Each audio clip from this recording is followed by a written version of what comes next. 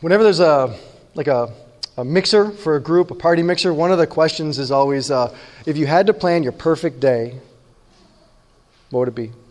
If you had to plan a perfect weekend retreat, a perfect couple of day getaway, if you had to plan your perfect week, what would it look like? You've all got some things immediately that come to mind.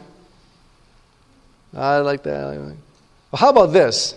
What if one of your friends planned their perfect couple of days and they invited you to join them? You can participate in whatever you want to participate that they're doing, but they just want you along for their best 3 or 4 days. You probably have some friends that you're like, oh, that would be great, I would love that. And some friends that you're like, well, I don't know. I don't know if I want to be around for their perfect 3 to 4 or 5 day retreat.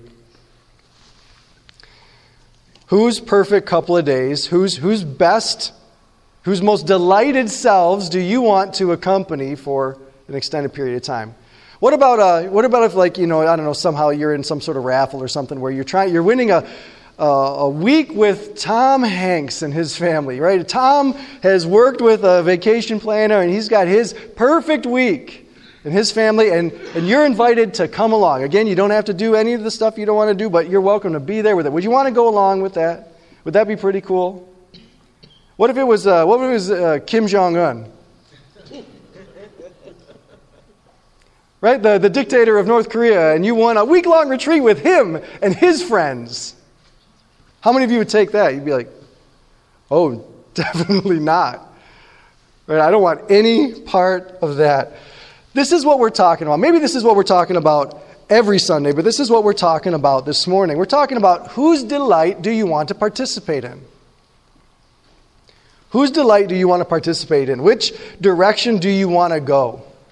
Do you want to go along with Kim Jong-un and enjoy 3 or 4 days of unforgettable insanity and come home with probably fewer appendages than you had when you left? Or do you want to go along with this other thing?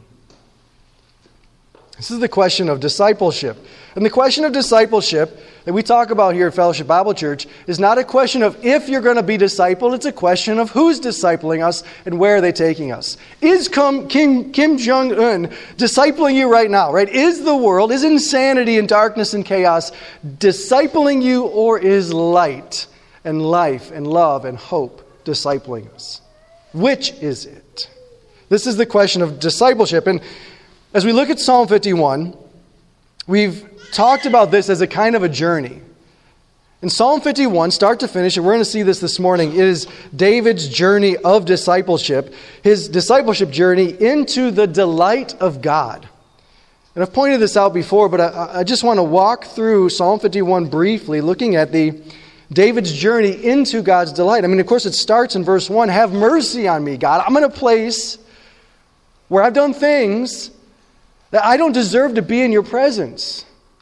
I'm way outside of your delight. I feel like I'm outside of your love. I'm outside of your mercies. And then David comes to a place where he understands in verse 6, you delight in truth in the inward being. He still feels like he's outside of it, but he sees that God's delight, that God's perfect good is what he wants. I see that I want it. And so verses 7 and 12, he's praying for that to come around me. Let me hear joy and gladness. He's praying for that to come into me. Create in me a clean heart and a right spirit. And give me that joy, the joy of your salvation. And then it goes on. We see in verse 17, the sacrifices of God are a broken spirit, a broken and contrite heart, O God, you will not despise. David, he's entering into God's delight. He understands that in my brokenness, I've experienced grace. And now I understand the joy of God here. And then it's not until the end of it when he says in verse 19, then you will delight in right sacrifices. I'm laying down my sacrifices here because I am so delighted in your grace, and you're delighted in what I'm doing, and we're delighted together now. So he starts on the outside of God's delight. And he buys a raffle ticket. And then by the end of the psalm, he's in it. He's with God. He's laying down his resources, his gifts, his hopes and prayers and dreams are attached to God, spreading the knowledge of his grace to others. So this is David's discipleship journey into the delight of God. And so as David describes this journey himself, of course, this is recorded for us. Psalm 51 is an invitation for us to locate ourselves in that journey. Where are you at today in relation to the heart of God? We're invited to locate ourselves in this discipleship journey, and of course we are invited to make progress in it, to take another step in it, to move further into the heart of God. What is God's heart for you? Do you know what that is?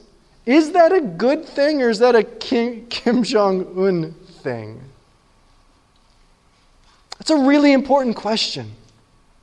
Right? So many of us come to church and we sort of are dancing around this idea. I'm okay being sung at. I'm okay with the Bible stuff. Maybe I'll get something that can help me in my life. But the heart of God and what delights Him, I don't know. The key question this morning, what we're going to be coming back to all the time is, where is joy found? Where is goodness found? Where is life found? Where does love come from? Go there. That's it. That's discipleship. Where is it? Go there. Psalm 51 begins verses 1 to 6 with David becoming a disciple. This is where we see in verses 1 to 2, he turns to God. He begins to learn from God. So as we go through this, I want you to try to locate yourself. Where are you? Are you in a place where you need to turn to God, begin to learn from God? Verses 1 to 2, David turns to God. He turns to God's saving mercies. Remember, he's feeling outside of this. And so he says, have mercy on me, God, according to your steadfast love. David has now had to reassess his understanding of God based on Scripture, his understanding of his own self and his needs. And so with that, with his realization of needing to be washed and his realization of his sinfulness, he turns to God. Do this for me, God. And in verses 3 to 6, he learns from God. Of course, we see this in verse 6. You teach me wisdom in the secret heart. Verses 3 to 6 is some of that wisdom that David's finally understanding. I know my sin. I see that I'm a sinner. I understand that it's against you and you only that I've sinned, God. David is beginning to learn totally new things about himself than he had previously thought were true. Right? Are you a sinner? Or have you just gotten the short end of the stick? Which one of those is the most true thing about your story? Are our sins against God, the God who delights to see us be true and to give us grace in our secret heart? Have we sinned against Him, or are we've made some mistakes, but it's a very important thing, learning to tell the truth about ourselves, our stories, learning to tell the truth about God. So King David's discipleship transformation begins here in verses 1 to 6. Echoing the words of the Apostle Paul of Romans 12:2, he says, don't be conformed to this world, but be transformed by the renewing of your mind. Right? So there's a beginning to, I'm turning to God now, and I'm learning from Him. I'm getting things corrected that need to be corrected. This is a really important moment in the discipleship journey. Do you know what the first Christians called themselves? What they called themselves. Not what their enemies and the people that thought they were dumb called them. What did they call them? What we call ourselves, like what we write on the line next to our name, how do you want to be identified? How do you want to be designated? Job? Role in family? Hobbies? I'm a this enthusiast, or this is my job title. This is my relation in the family network. How we want to be identified is a really, really important thing about us. It tells what we think about ourselves. It tells people what we think our life is and what our life is for. You know what the first Christians called themselves? In Acts 19, it says that they called themselves the Way. The Way. That's cool. Committee to rename our church, right? The Way. What did they mean by that? You know what they meant by that? They meant, we found the way. We found the way. Now, here's a little Bible geekery. The word way is adus in Greek, as in ex adus. You know that word?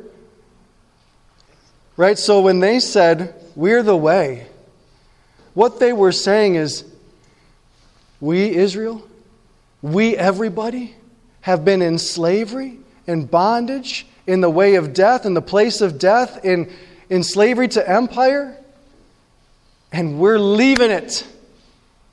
We're leaving it. We're on the way out. We're on the way back. This would have been the verse in their minds as they called themselves the way. They would say, Psalm 16:11, you have made known to us the path of life. The path that leads us to where? What does it say? Where there is fullness of joy and pleasures forevermore. You've made known to us the way. And we're getting out of here. We're getting out of the city of destruction. And we're going to the celestial city. We're getting out of here and we're going that direction. Here's an important lesson for discipleship. Discipleship is always out of. It's always away from. The adus is always exodus. The way is always the way out.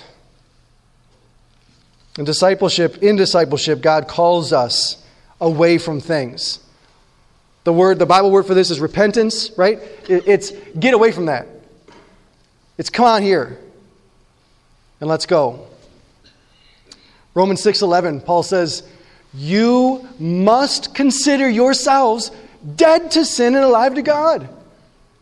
If we're gonna live the way we're supposed to live, we've got to get away from this other thing that we've had. In Colossians 3, he says, stop lying to yourself and put off the old self. Quit lying about who you are. Get rid of the old self. In Galatians 2:20, we're going to be back in Galatians. I think Galatians 2:20 in 2 weeks. What does he say? I have been crucified with Christ. It is no longer I who live. So if we're going to follow Jesus, we've got to get out of things. We've got to get away from things. There's got to be an ending. That positive motion is accompanied by a negative letting go. What do we need to let go of? You know, Psalm 51 opens with David in gross sin. Right? He should be the most righteous, God-fearing person on the planet, and he is committing adultery, murder, lying about it, like all of these sins he's breaking. Where did those sins come from? They came from David believing a story. Right? We see that because of all the things that he's saying, now I learned. Hey, I know my transgression. In sin did my mother conceive me.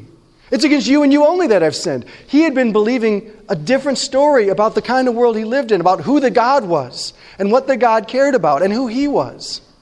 He had thought that he was just like every other ancient Near Eastern despot who had worked really hard and now he gets to take what he wants. Is that part of your story? You've worked really hard and now you get to take what you want? David was right there with you. He was believing a lie story about himself. He was believing a lie story about the world. He was believing a lie story about God. And so sin is just what happens. Now where did David get that story from? Who's telling David these nasty stories about God? Who's telling David these self-congratulating, but ultimately self-destructive stories about David's own self? Who's telling him this stuff, right? Let's call it, to stay with our S's, sins in the story, satanic system. That's going to get a little too exaggerated here.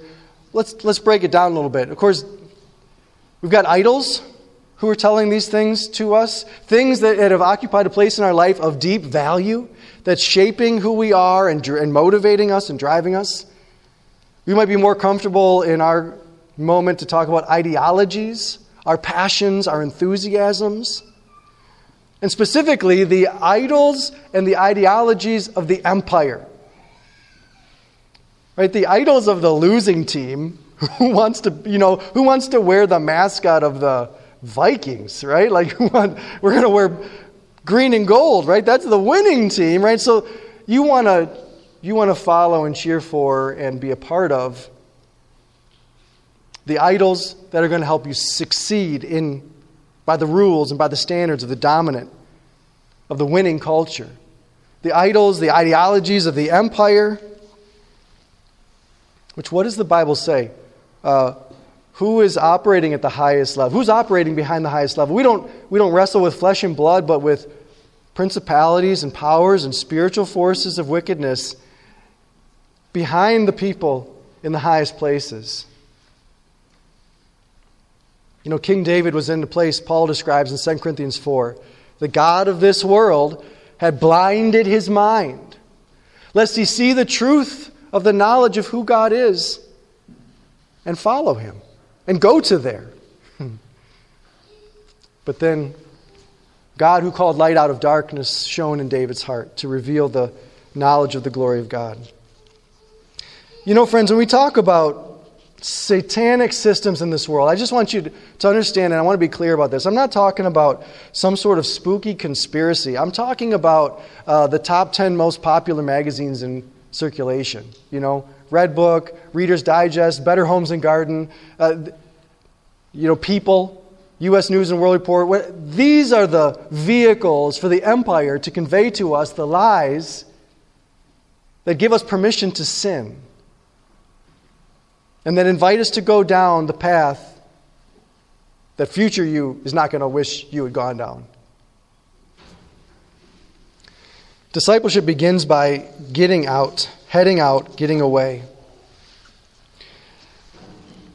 This is free, this is funny. I just can't get this out of my head. Imagine infomercials for the satanic world system versus an infomercial for Jesus Christ and his kingdom.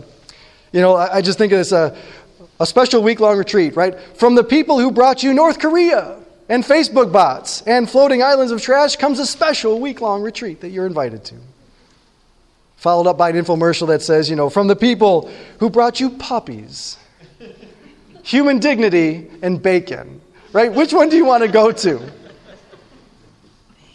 Although I would love to kind of see the floating islands of trash, but not really as like a place to go for a couple days. I'd much rather go to bacon for a couple of days. Which way is there fullness of joy and pleasures forevermore? You have made known to us the path of life. Hey, the world's got a path of life that it's made known to you as well. A path it calls life. Which one are we going to go on? Which direction are we going to go? If there's fullness of joy here and pleasures forevermore, then stop being worried about the heart of God for you. Right? Stop hesitating. How long will you dance between two opinions? If the Lord is God, serve him. If Baal's God, go get it. We want to go there. And the first step on the way is to leave. So Israel leaves Egypt. We leave the idols and ideologies of the empire that are encrusted around our hearts. We're trying to get out of there. The blindness of this world. Where did Israel go when they left Egypt? Where do they want to go? They want to go to the promised land, right? We all want to go to the promised land. Where'd they actually go? They went to the wilderness. They wanted to go to the promised land, but first they had to go to the wilderness. The wilderness was it wasn't point A and it wasn't point B. It didn't even merit a point. It was the dash between A and B. Right? Nobody wants to, you got to go through the wilderness. But what happened to Israel was that they stalled there. They stalled in the wilderness because it's challenging to get through the wilderness. Do you remember what they're saying? They're going to the land of milk and honey, and they're out there in the wilderness saying, oh, do you remember the leeks? Whatever leeks are. You remember the leeks and the garlic and the onions? Oh. And Moses is like, and God's like, milk and honey, onions? Like, I know with enough butter, onions are okay, but there's no comparison here. What are they doing? What are they saying? They're saying, we left, but we're kind of interested in going back. A little while later, they come to Mount Sinai. God himself is up there, rumbling the mountain, shaking everything. Moses disappears for just a tick too long, and the people have put together a golden bowl that they're calling Yahweh. They're saying this thing that was an idol in Egypt, which, by the way, God just smoked all the gods of Egypt. And they're saying this thing that was a god in Egypt, we're going to call our God. What are they doing? You're going to say that this God, you're going to envision your God as a god of Egypt. They're saying we can't make it to the promised land. We don't love Egypt. We still want to call it God, but we want to just do it the same way that we did it in Egypt. We kind of want to go back. We kind of want to quit. Here's the second reality of discipleship. Discipleship happens in a difficult, in-between place. It's a place of struggle. It's a place where it's easy to stall. You cook something with onions in your house, you're smelling onions until you shower, right? And this is what the people of Israel leaving Egypt were like. They could still smell the onions. They didn't have the imagination to taste the honey yet. This is where David is in verses 7 to 12. Look at Psalm 51, verses 7 to 12. David is now being discipled. And I didn't point this out when we actually looked at these verses specifically, but I want you to see, as we read through this kind of it's a little confusing, isn't it? Because there's like a forward motion. David's like, I want the joy, but then there's a backward motion, but I need to be clean. Didn't he already get cleaned? Didn't he already get cleansed? It's not a linear thing. He goes, purge me with hyssop and I shall be clean. Wash me and I shall be whiter than snow. Let me hear joy and gladness. Let the bones you've broken rejoice. Hide your face from all my sins and blot out my iniquities. I thought we covered that already. Create in me a clean heart, O God. Renew a right spirit within me. O cast me not away from your presence. There's this sort of back and forth here. He keeps kind of going back to, like, David, God did this already. David, He's not going to cast you away. Didn't you get this already? What is going on? I think what we're seeing here is the head knowledge that David got in verses 3 to 6, struggling to become heart knowledge, heart transformation. He's wrestling with this. There's a season as a disciple, a wilderness season, where you begin to understand amazing and deep things. But those amazing and deep truths have not entered your heart and transformed your character. And this is the challenge of being in the wilderness. The temptation is there to stall, to give up. I'm not going to go on. I'm not going to press on in this. I guess I'm just not good at being a Christian. You feel that way? I'm just I'm just not a Christian person. I'm just not a good Christian person. You know, there's people who have been a Christian for decades, have never shared a story of the grace of God in their life with anyone. They don't pray for themselves. They don't pray for others. Their idea of who God is hasn't changed since, they were kids. They don't really serve anybody. It's like they know how to behave in church. But if you said, why don't you pray to God to restore to you the joy of your salvation? They're just like, that's not me. That just doesn't. He's not going to do it. I don't know if I want him to do it. I'm at church, leave me alone. Why? Why do we give up? I don't know why you gave up. But here's what I think. Here's where the struggle was for David. He read verse 3. I know my transgressions, my sins ever before me. Yeah, I'll buy that. I know I'm a stinker. Against you, God, and you only have I sinned and done what's evil in your sight. I get that. God sees everything. Okay. In fact, it's worse. Behold, I was brought forth in iniquity, and in sin did my mother conceive me. Yeah, okay. I remember First time I, poked my sister in the eye or whatever, like, yeah, I'm a sinner. Okay. Behold, God delights in truth in the inward being, and God will teach me wisdom in my secret heart. No, I don't believe that God has delight for me. I don't believe I can change. I don't believe that my secret heart can be spoken to by the love of God and transformed. I just don't believe it. And so why would I bother praying verses 7 to 12? Let me hear joy and gladness. Let the bones you've broken rejoice. Create in me a clean spirit and a right heart and give me joy. Like, why would I even bother with that? There's no way this God is out there doing this kind of stuff for people like me. Friend, if that's where you are, if that's your location this morning, let me encourage you with these simple words. There is nothing going on in your life that has not already been a Bible story.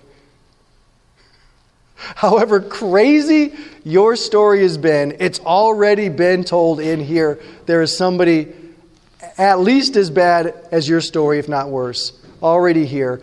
And that means all of our stories. Jesus is bigger than all of our stories.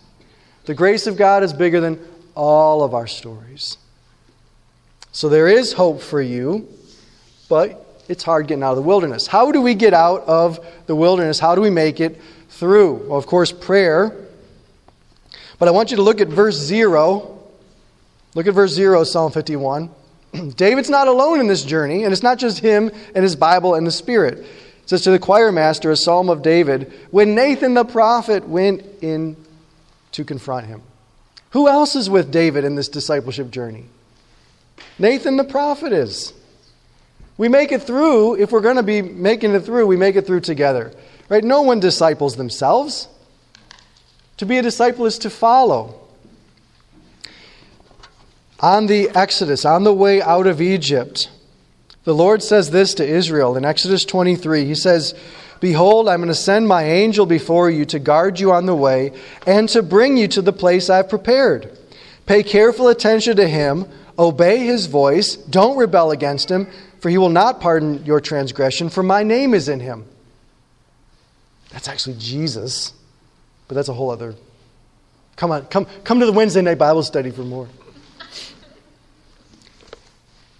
God is saying to the people of Israel, he wasn't just like, get out of Egypt, yeah! Like they didn't just run like this for 400 miles, right? They stopped, they were led around different features, like Jesus was leading them. The way is a way where we follow. When Jesus comes, what's he saying? He's saying to everybody, Pharisees, publicans, tax collectors, prostitutes, everybody, lepers, follow me. Let me teach you the way. The Apostle Paul comes and he tells everybody, he says, even though Paul is no Jesus, he's saying, imitate me. You see these other people that are doing it? Imitate them. Before Paul leaves, he sets up elders, he sets up wise women, and he commissions them to teach others the grace of God.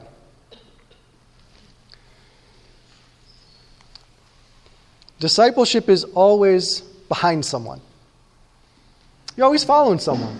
It's always with. It's always together. So who are you following this morning? Who are you with? You know, the children of Israel got kind of stuck in the wilderness. There's actually, probably if you're wealthy and crazy enough, there's actually a race through the Sahara Desert that you can sign up for, where you do 5 marathons in 5 days through the Sahara Desert. Marathon de Sable or something, I think means sands. Now, if you're going to do that, right, people die every year when they do that race. If you're going to do that, you know what you want to keep close attention on is the trucks in the front and the people and the footprints in the sand. And make sure you don't lose sight of the camels who are bringing up the rear.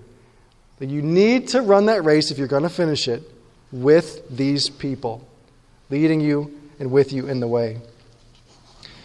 If you're in a discipleship desert, the key question is, which way is the pleasures of God, the joy of God, I want to go there. Where are the people, very practically, right? Where are the people who are going that direction, and fall in line behind them?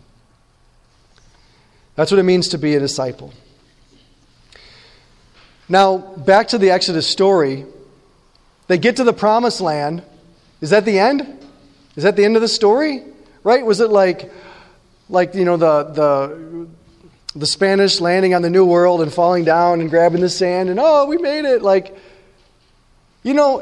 Cool. We all looked and shook hands and we piled up a bunch of rocks when we got to the promised land. But then it was like, now let's go, right? That's just the beginning. It's from the promised land now that we're going to fill the earth with the knowledge of the glory of the Lord. It's from the promised land that we're going to bless every family on the planet like God promised Abraham. It's from the promised land that this light is going to go out and shine. And so getting there is only the beginning. That's only the beginning. There is more to discipleship after verse 12 when he says, uphold me with a willing spirit. I love having good feelings in me. Don't you like having good feelings in you? But there's a lot more verses after verse 12. Get your good feelings in you. Discipleship should involve a sense of connection to Jesus. But now let's go. Here's the fourth phase here. We see in verses 13 to 19, David becoming a mature disciple maker. How many of you lived in a neighborhood, in a community where you had ice cream trucks growing up? Anybody else, right? I know some of you are in rural places, ice cream trucks. I lived in suburban, just outside the city limits in Detroit. So a hot Detroit summer, you're already hot and sweaty. You got a couple quarters, loose change floating around in your pocket just for this purpose, and you hear it, right? I don't remember the song, but you hear that song, and what did you do? You lit off like a rocket. Right? Because you had found where pleasures forevermore were and where there was fullness of joy, and it was in that orange push pop that you could get for 35 cents. And you ran like crazy there. See, we have this vision of maturity as being much more like staid and controlled and immobile. In Christian discipleship, it's the opposite. You know where the goodness is. It's in that moving box. And so as soon as you see where it is and hear where it is, you're there. This is what the mature Christian is like. In verses 13 to 17, we talked about this a couple weeks ago. David says, I want to teach transgressors your ways, then sinners will return to you. I want to tell stories of grace, that grace that has come to me in my brokenness, so that the sinners that are out there will stop believing false stories about you and start learning the truth about your mercy and your heart. Next week, we're going to have a Testimony Sunday where you are invited to share your. So, you could do that too. That's cool. And then verses 18 to 19, we looked at this last week. Do good to Zion, you'll delight in right sacrifices. Where David is joining God, right? He's giving with God. He understands what matters most. He hears the ice cream truck and he is going there. He's joining God's delight. Discipleship is always being led further into God's delight. Joining more of our life to Him, giving more of our life to Him. In Revelation chapter 5, verse 12, the angels sing, "Worthy is the Lamb who was slain to receive power and wealth, wisdom and might, glory and honor and gifts." In the Gospels, Jesus says, love the Lord your God with all your heart, all your soul, all your mind, all your strength. All that we are, all that we have, we are invited to join to Jesus, to give to Him, to attach to His glory. To join Him in giving because, of course, He gave out all that first. He gave all that first. Paul talks about in his letters about discipleship, he says that the goal of discipleship is to become mature. Mature. That's an intimidating word, isn't it? You think, am I mature? I don't want to be mature. I'm certainly not mature. Mature in the Bible is a direct hyperlink back to Genesis 1. It just means good for what God made you to be. And what did God make us to be and to do? He made us to glorify Him with the good things in our life, the bad things in our life, the ugly things in our life. Glorify Him with the good things in your life. Let your light so shine before men that they'll see your good works and give glory to your Father who is in heaven. Give your bad things to Him to glorify Him. Romans 8:28. God is working all things together for good. I think when He says all things, He means mostly bad things together for good. Give Him your bad things. And then, of course, Psalm 51 is an example of somebody giving God their ugliest things and saying, God, use this to convey to sinners the truth about who you are.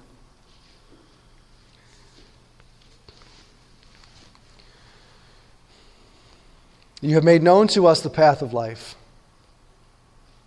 You have made known to us the way. In your presence is fullness of joy, and at your right hand are pleasures forevermore. Where are you at in the disciples' journey? Wherever it is, start there and take another step. Just take another step. Can I tell you my life verse? Proverbs 24:16. It says, the righteous person falls down 7 times and gets up again. How was 2022 for you? Let's go. The righteous person falls 7 times. That doesn't mean if you fall 8, you're out.